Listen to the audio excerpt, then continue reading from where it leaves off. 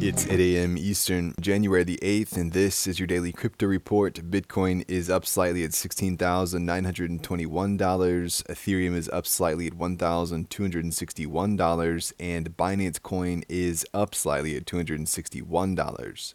What works so well that it's basically magic? Bitcoin mining, USDT in the top 3. What about selling with Shopify?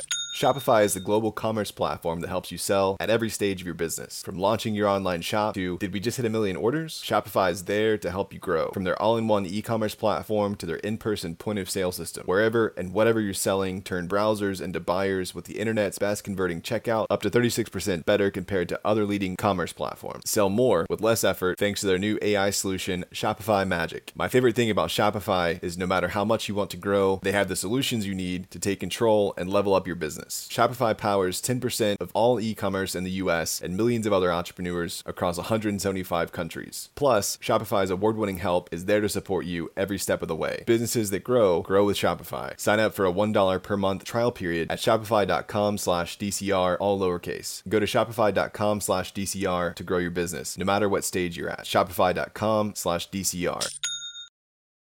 Mastercard is launching a Web3 focused artist incubator with Polygon. The accelerator will set up emerging musical artists with Web3 tools and skills to advance their careers in the digital economy. Minting NFTs and representing themselves in virtual worlds is a central part of the incubator. The program will also feature a live-streamed artist showcase later this year. Mastercard is also launching an NFT collection called the Mastercard Music Pass for those that aren't selected for the program.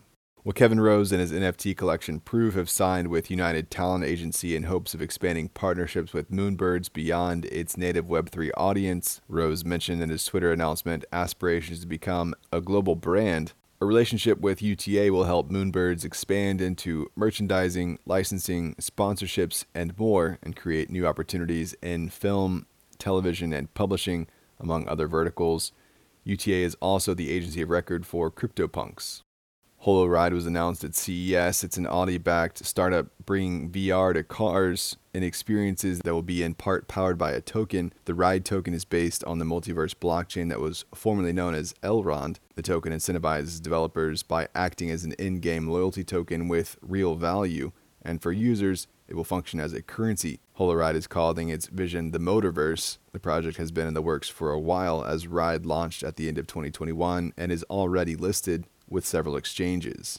Well, authorities in the U.S. are requesting information from hedge funds about their relationship with the global exchange Binance. Binance's chief strategy officer more or less acknowledged the interaction, saying the firm is engaging with virtually every regulator across the globe on a daily basis. And finally, Wire is modifying customer withdrawals, limiting outflows to 90% of funds that are currently held in customer accounts. The company said the move would enable it to navigate the current market environment. This new rule will apply to all customers. Last week, the firm laid off 75 employees as rumors swirled about its business woes.